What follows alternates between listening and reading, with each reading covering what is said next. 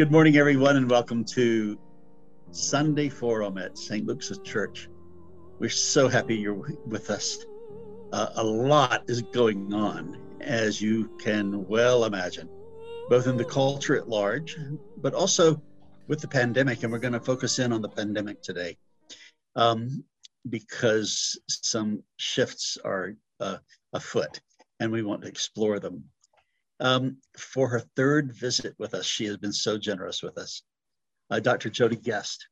She is an epidemiologist, a research professor on the faculty, and the vice chair of the Department of Epidemiology at the Rollins School of Public Health at Emory. And she also serves as one of our diocesan bishops' chief advisors on making decisions about diocesan protocols and keeping them aligned with the CDC protocols and the protocols of the whole universe of epidemiologists. So without further ado, Jodie Guest, thank you again for being with us. Thank you so much for having me. I appreciate the time I get to spend with you. Well, I love that as well. I just appreciate everything about you and what you're doing. And you're such a public servant. And I just realized that Ruth Bader Ginsburg is with us. And I just want to say, oh, I'm so glad we have a Ruth Bader Ginsburg doll like that with us. It's interesting how what people collect. I love it. So there's several things to talk about, and we're going to kind of go deep into the bishops changing the protocols. But before we do that, I thought that all of us would be very interested in just checking on how you are. What is your life like as an epidemiologist in a pandemic? It's very different than it was a year ago. So a year ago, I actually just returned home from Alaska. Only my second trip I've had in the past 12 months. My first was the week before that, where I was in Boston doing a seroprevalence survey for COVID-19. So, my life, like all of the other folks, has been very constrained space-wise. I spend an inordinate amount of time sitting right here in this chair, in this room, on Zoom.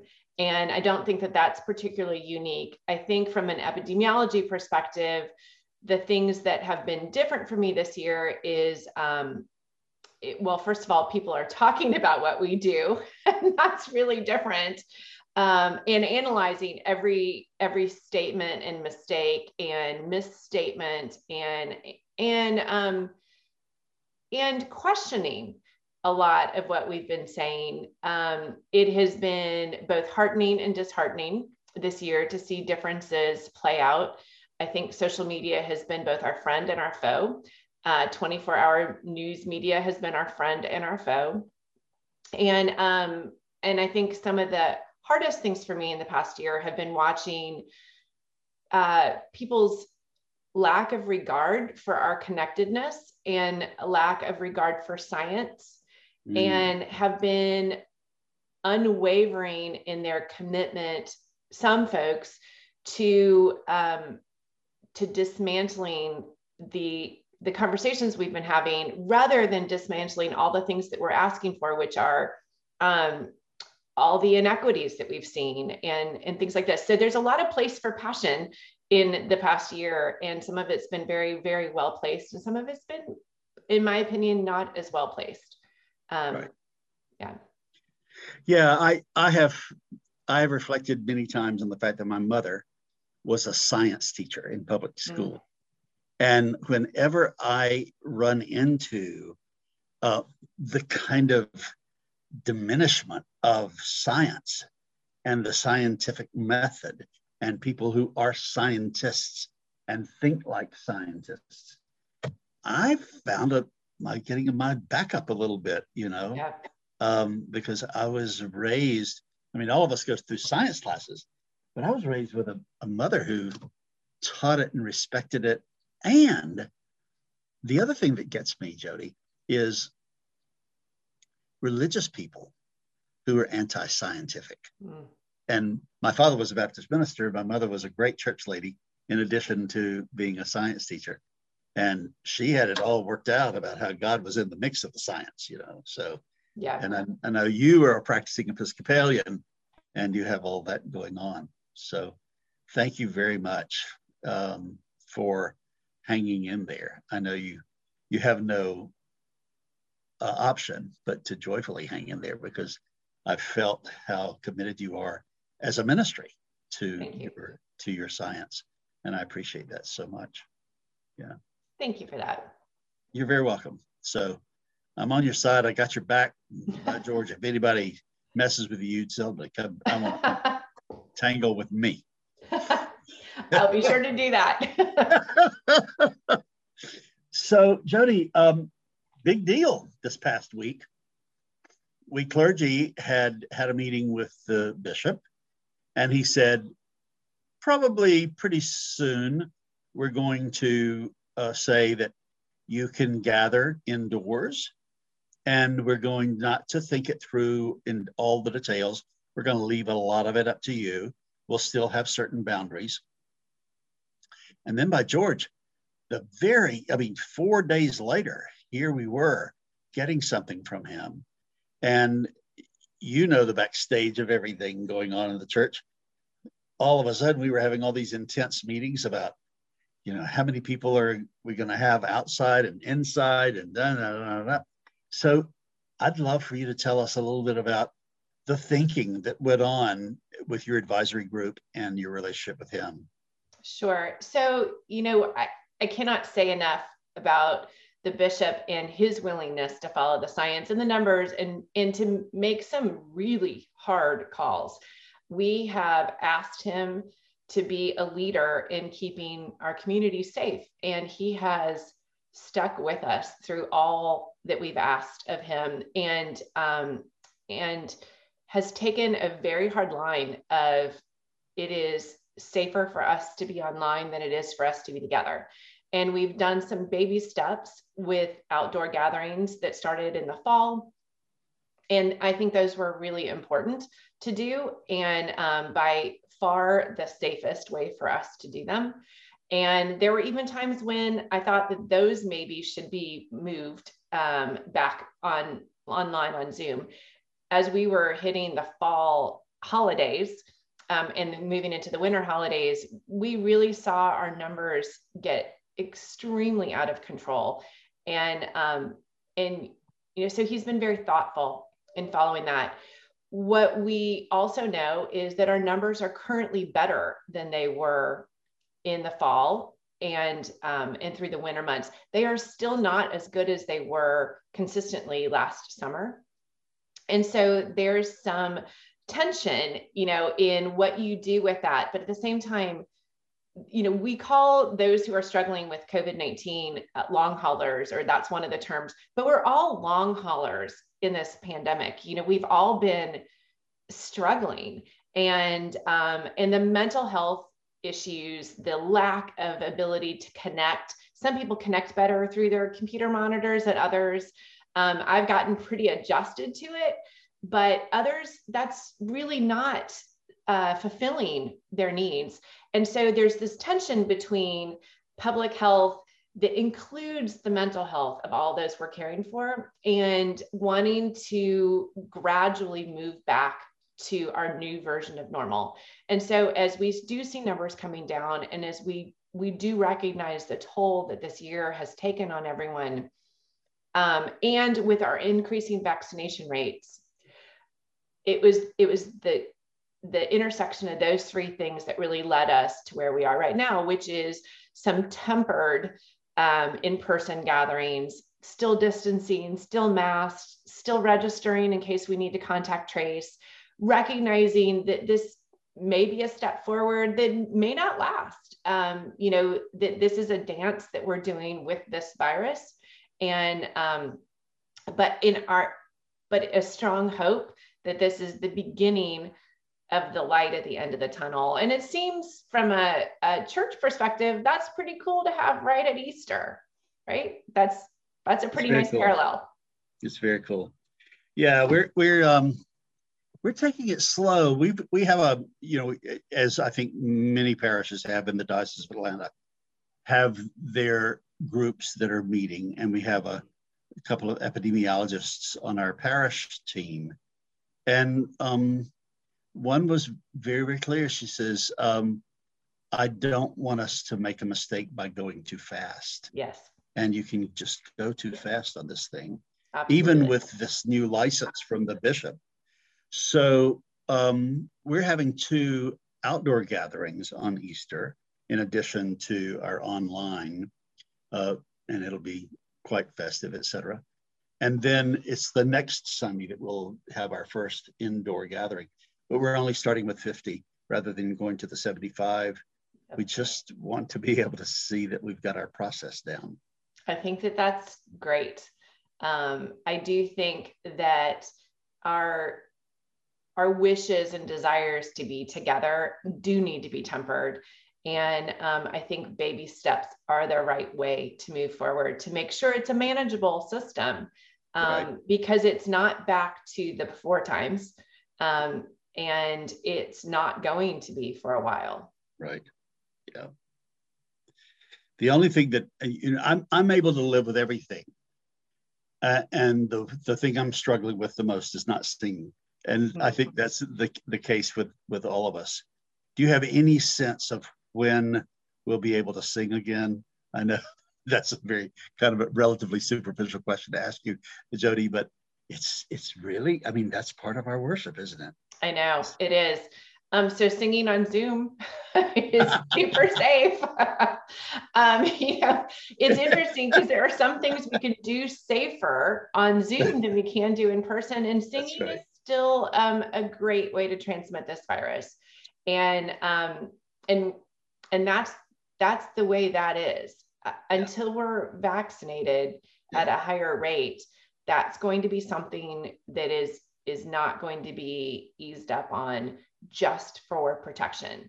Yeah. And so, everything's a risk benefit ratio in this decision-making process. And so, if you had 2 people at the opposite ends of a football stadium and they were together singing, that's really different than having 75 people or 50 people indoors. And so which would you rather have? Yep. Oh yeah. I'm totally with you. And actually, I'm glad that we went there, because you're helping me educate some people who've been particularly disappointed.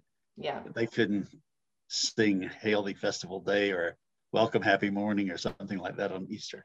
Right. Absolutely. I get it. But you can in your home, and you can in your car, and you can when you're outside by yourself or with your family unit. That's right. That's right.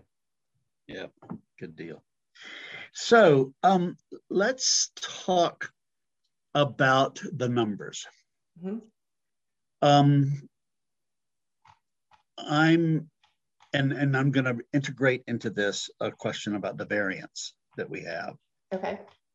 Because I understand that the numbers don't, just because they're getting better, doesn't necessarily mean that they're guaranteed to continue to get better. That's right. And then we have these factors called the variants coming in.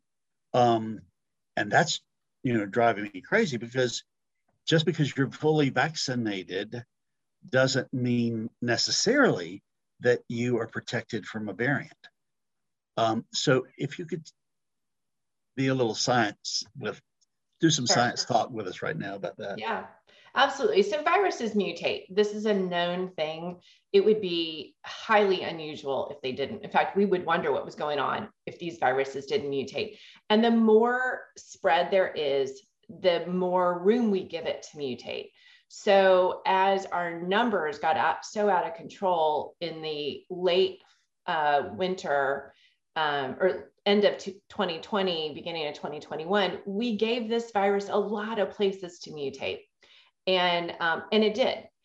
And currently, we see some of those mutations becoming the more prevalent mutations that we have in the United States. And 2 of our vaccines that we have, the Pfizer and the Moderna, our first 2 that we had, were not tested in their clinical trials during the time of these mutations being out there. What we also know is in the United States, we weren't testing for a lot of mutations. We were testing very, very small percentages of our COVID-19 samples. And so we really weren't having a handle on what the mutations look like. But a couple other places were doing that. You know, the United Kingdom and South Africa and Brazil have all give us a lot of information about mutations. The Johnson & Johnson vaccine, the latest one to be given emergency use authorization, actually was tested in the time of variants.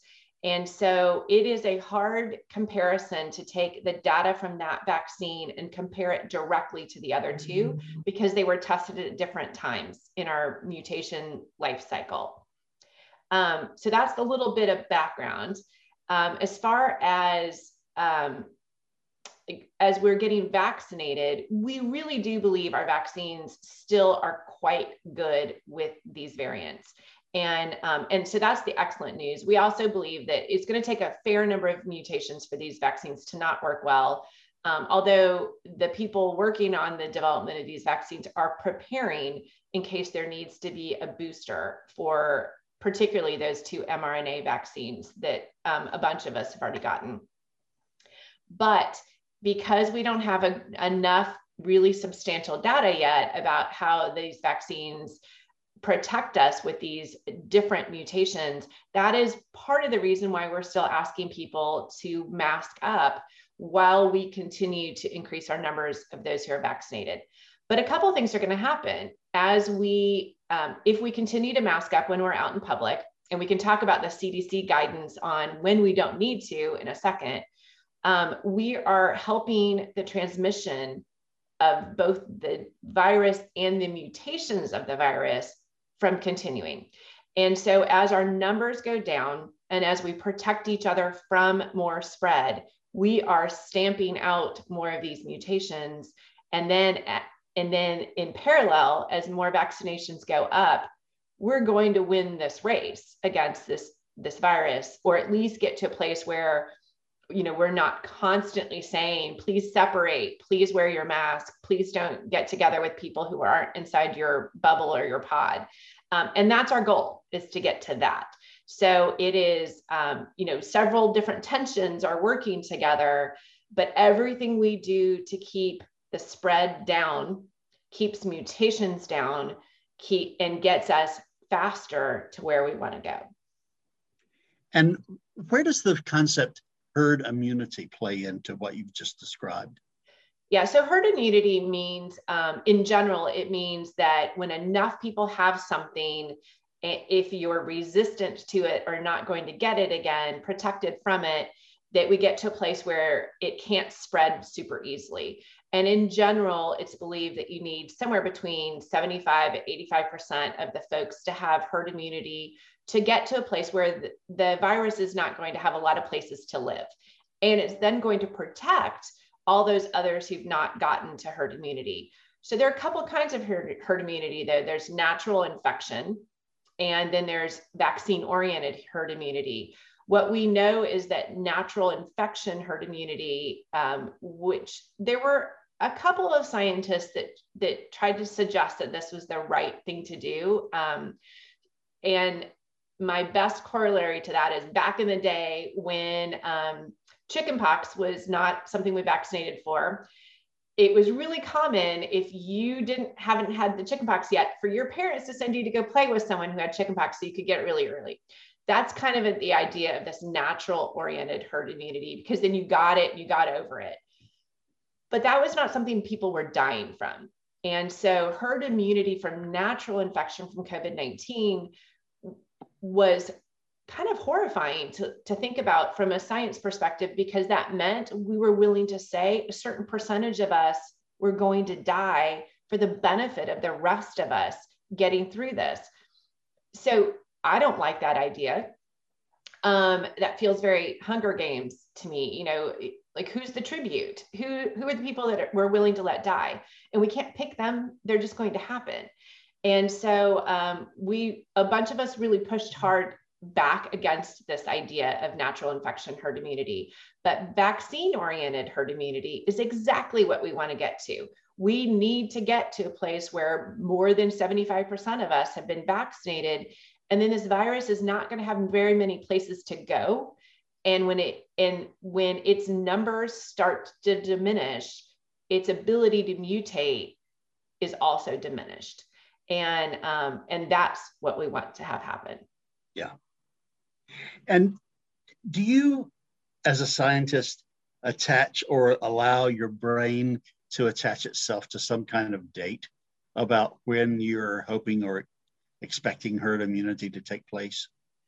I do. And it's both a slightly professional date as well as a very personal one. I am very attached to the date of Thanksgiving 2021. And I'm attached to that because there was some original data. I think it's a conservative date, and I'm thrilled to say that. And I'm going to hold on to a conservative date because then I won't be as disappointed. But the New York Times did a really wonderful trajectory showing if we had been vaccinating at the level that we were about 2 months ago, we would hit 70% on November 28th. And that was assuming we continued at the very slow rate we were going at the beginning. And we've thankfully picked up substantially, both in the number of people being vaccinated daily and the number of doses available to vaccinate folks. And so I think we're going to be ahead of that. But that's kind of where I'm landing so that I protect myself and my patients, to think that we'll be at a place where we'll be gathering. It's also the holiday where I always go home and, to my parents' home, and I didn't get to last year. So it's kind of my hurrah I'm waiting for, to see my family that I haven't seen since Thanksgiving 2019, which is crazy to think about. But I do think we'll get there before then. I think there's a chance we'll get there before school starts in the fall. And that really should be the goal. Sounds good. You mentioned earlier that it would be good for us to talk about the importance of masking, even for people. Well, what is the role of masking for people who are fully vaccinated? Right. When do you mask and when do you not? So really exciting new guidance from the CDC is, to me, one of the most exciting pieces of guidance we've gotten in the past 12 months, which is if you're fully vaccinated, which means you are 2 weeks after the last dose of your vaccine. So if you've got Pfizer or Moderna, that means 14 days after your second dose. If you got Johnson & Johnson, it's 14 days after your only dose of the vaccine. So that's what we're going to call fully vaccinated. If you are there, then you may gather indoors unmasked with other fully vaccinated folks. Beautiful. That's some normality, coming back. And as we see more and more people being vaccinated on a daily basis, the likelihood that you're going to have some friends that you haven't been gathering with indoors or unmasked, all of a sudden you're going to get to see their full faces again. And that's pretty cool. And so we know that guidance is there, but again, it's fully vaccinated folks with fully vaccinated people indoors. From an outdoor perspective, every time I go out of my house, unless I'm going into another person's house that's fully vaccinated at this point in time, I'm still masking. And that is also part of the guidance. And that is my contribution to helping my community stay safe and making sure I'm not a carrier to help this virus mutate. And I don't want to be part of the problem. I want to be part of the solution. And so for the moment, while our numbers are still where they are, both disease numbers and vaccine numbers, that is part of the role that we all play, even as vaccinated people. Got it. That makes perfect sense to me. So now I want to go back to something you said earlier that I think is really, really important. Before I do that, let me ask you about, do you, Jodie, think that we might have to have annual vaccinations for COVID? We don't know. Is that going to be around? Yeah, we don't know. The chance that there might be a booster is not, I wouldn't be surprised. It might end up being a yearly vaccine that you get at the same time as your flu vaccine.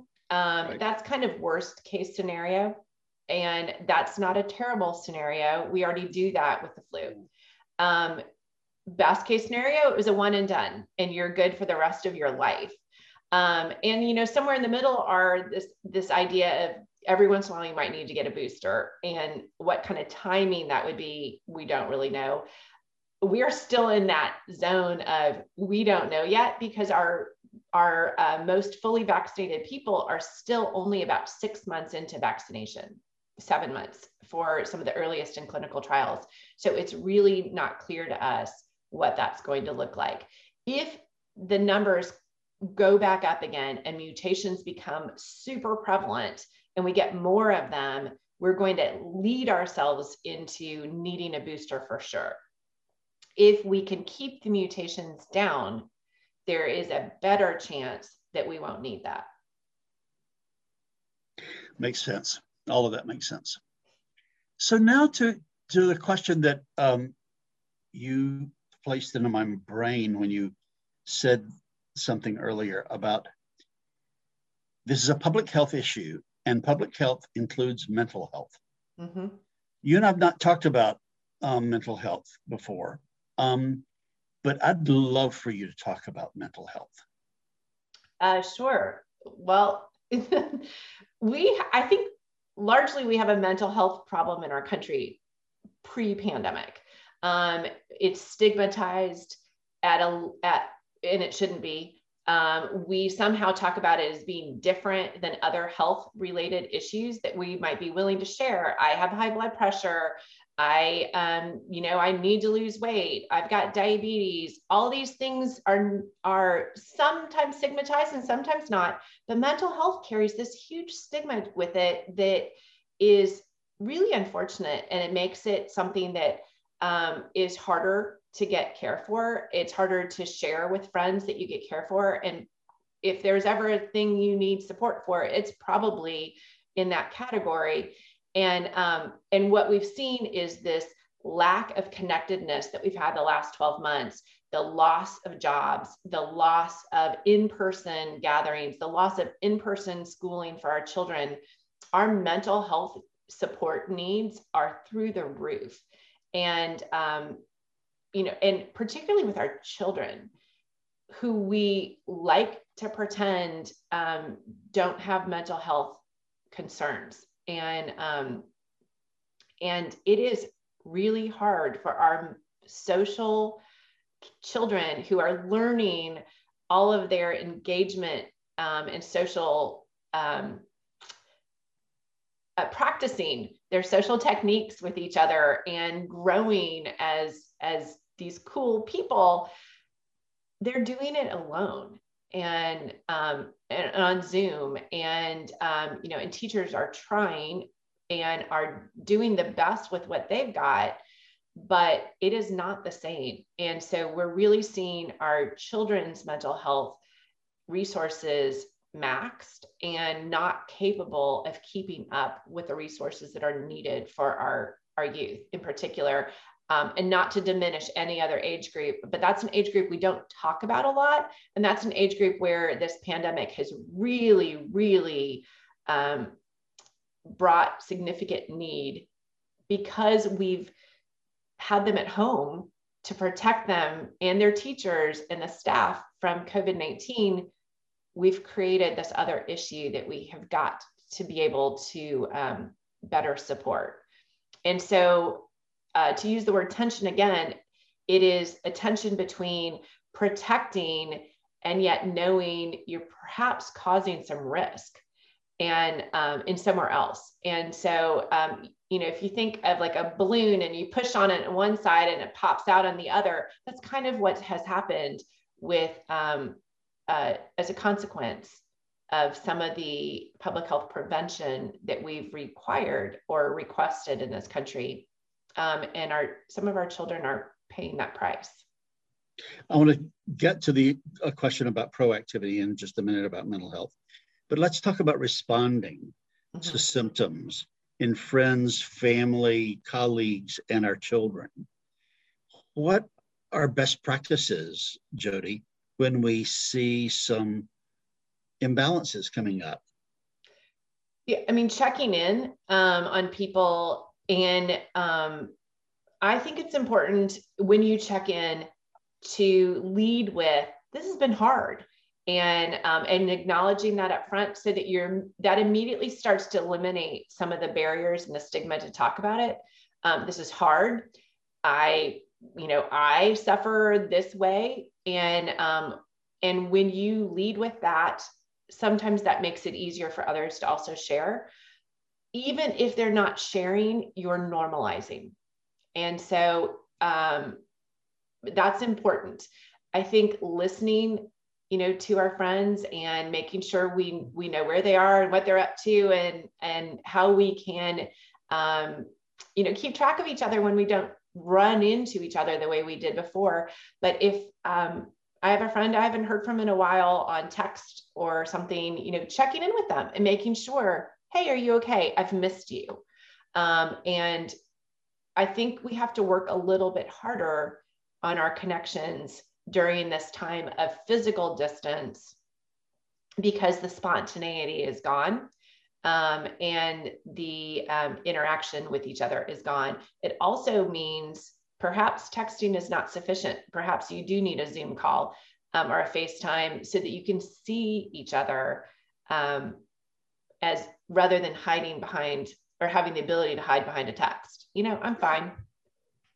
Well, is fine good enough? Is fine that person's standard answer, or is fine different from what you normally hear from them?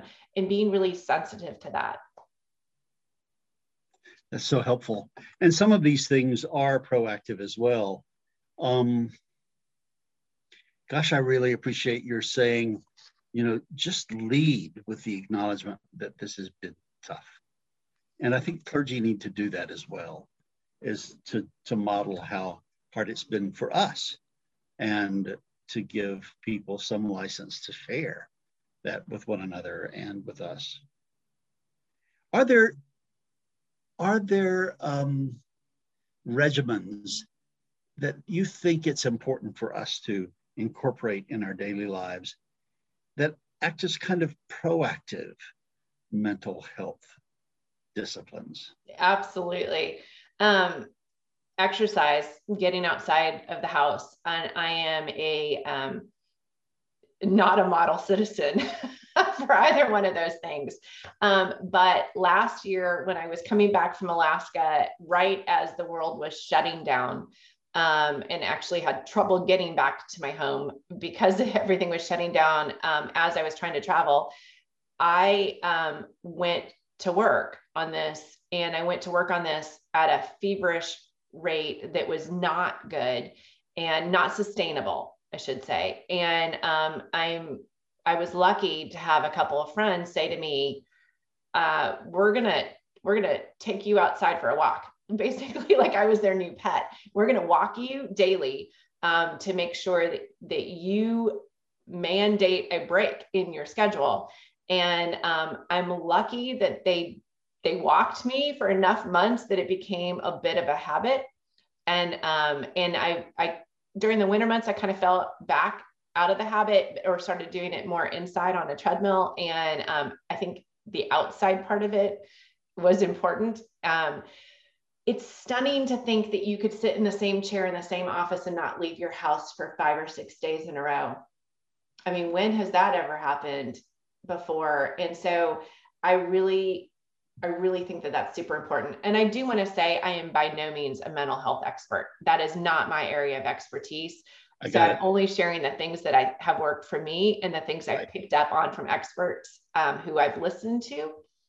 But I don't want to overstate that I know what I'm talking about. I got it.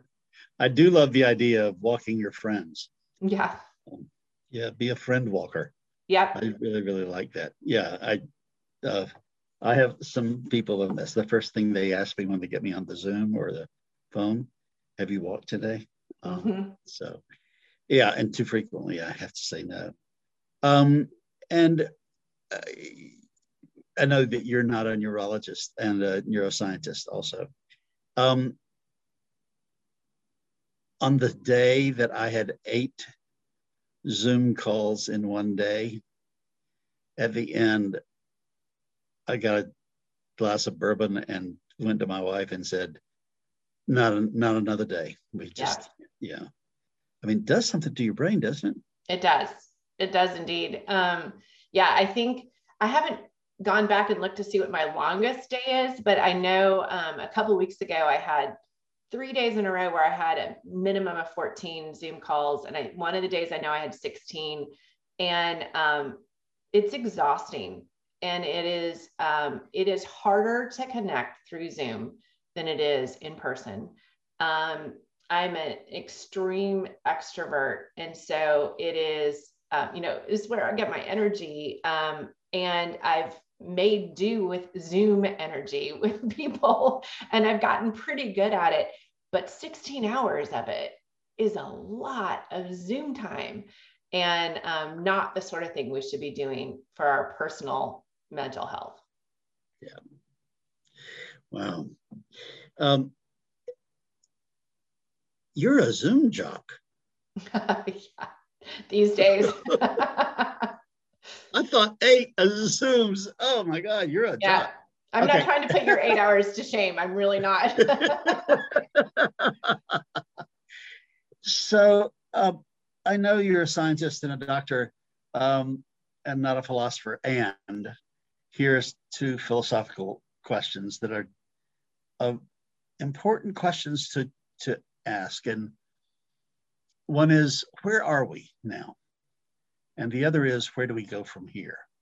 And wherever your mind goes, Jodie, in responding to that, I would really appreciate hearing your reflections. Well, my mind immediately goes to the data, because that's what I do. And so where are we? We're kind of slightly worse off, but close to what we were this past summer, when we were really scared. And I'm glad we're back to that number. I am sad we're only back to that number. So I have very mixed feelings about that level of COVID-19 being out in the community. I certainly wish we were back to last March. As far as numbers, I do not wish to relive this year. So I want to be clear when I say I want to be back to last March. I struggle with how tired we all are of this. And I struggle with the fact that we've made some pretty significant strides in the last month and a half. And yet, if we get too tired, those accomplishments will go away, and they will go away so very quickly. It does not take much for this virus to catch on and be the firestorm that we saw in November, December, and January, where 5,000 people were dying a day in this country from COVID-19. We cannot get back there. We had close to 200,000 people in the hospital every single day for that. My husband and I recently discussed the fact that months and months ago, I said we were going to hit 500,000 deaths from COVID-19. And he said, there's just no way. And I think we were at, like 80,000 deaths, 80,000 deaths or something like that when I said that. And I didn't pull that number out of the air. That was a number based on a model. And we've gone past it. And, so where are we? We've suffered immense loss. We have so many people who've lost their jobs. We have people who've lost their homes. The number of people who are food insecure today is substantially different than it was a year ago. We have children who've had some level of education for the last year, and a lot of it's not been what we would have hoped for them.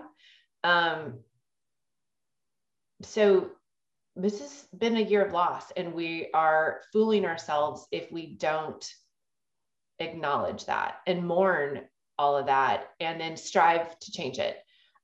This has also been a year where we have really, for the first time in my lifetime, I think, or at least my adult lifetime, had a more substantial conversation about inequities in our country. Unfortunately, those inequities came from violence. They came from, tragic deaths that we watched in Atlanta. now our Asian Pacific Islander communities are suffering again. And the only way that those losses, I'm trying to think how to say this.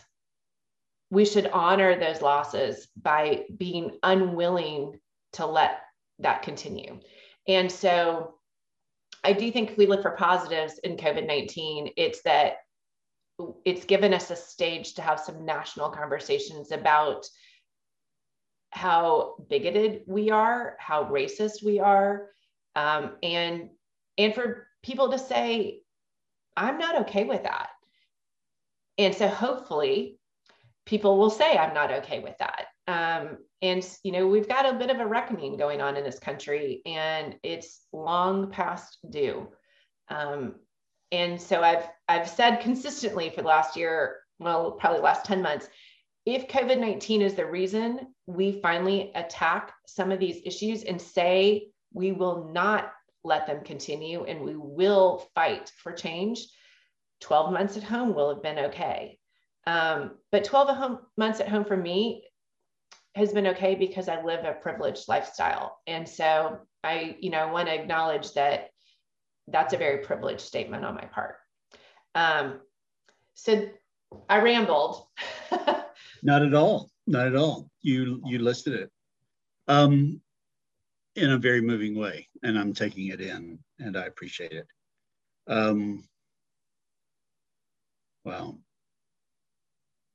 Just dwelling with the inequities and coming to terms with how bigoted and racist we are, and that it's not okay, and there must be a moral reckoning.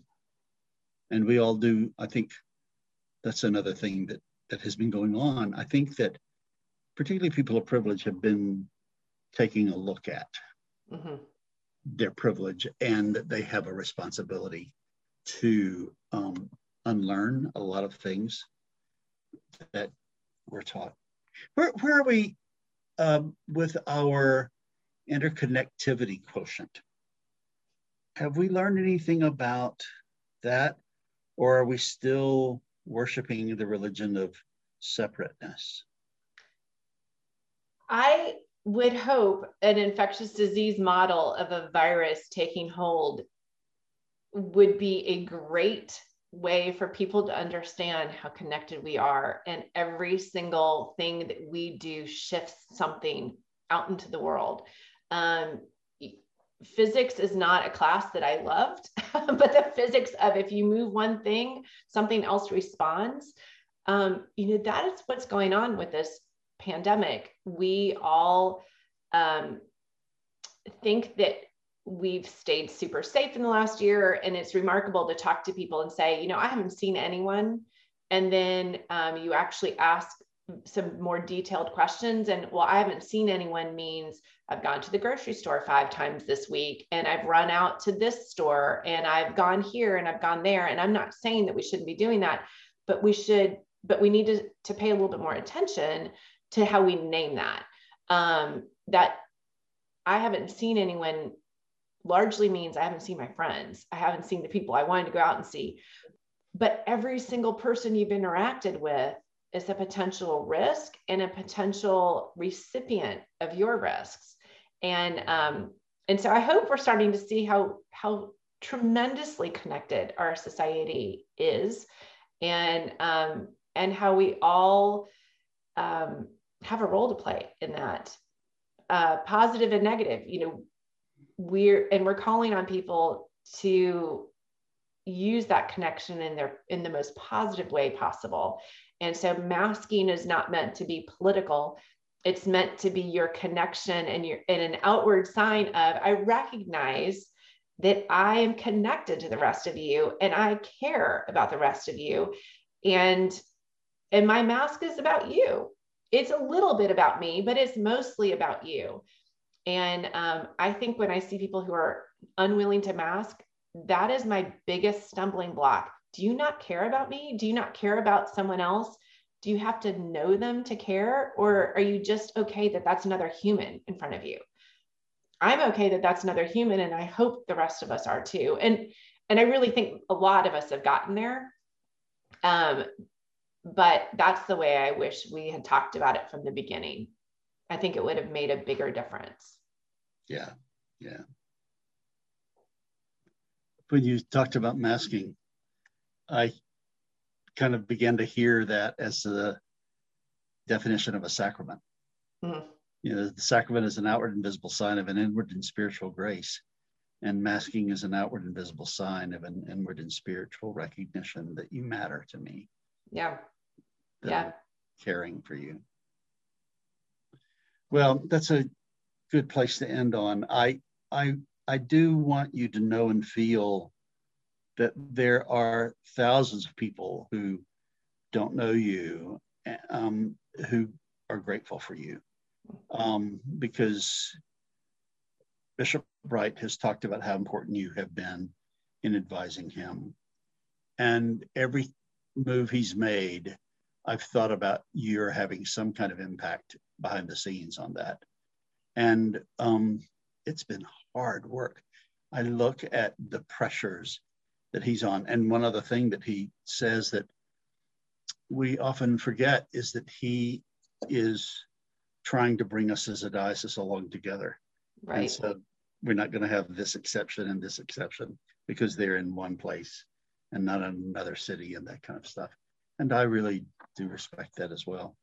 But thank you. Thank you so much.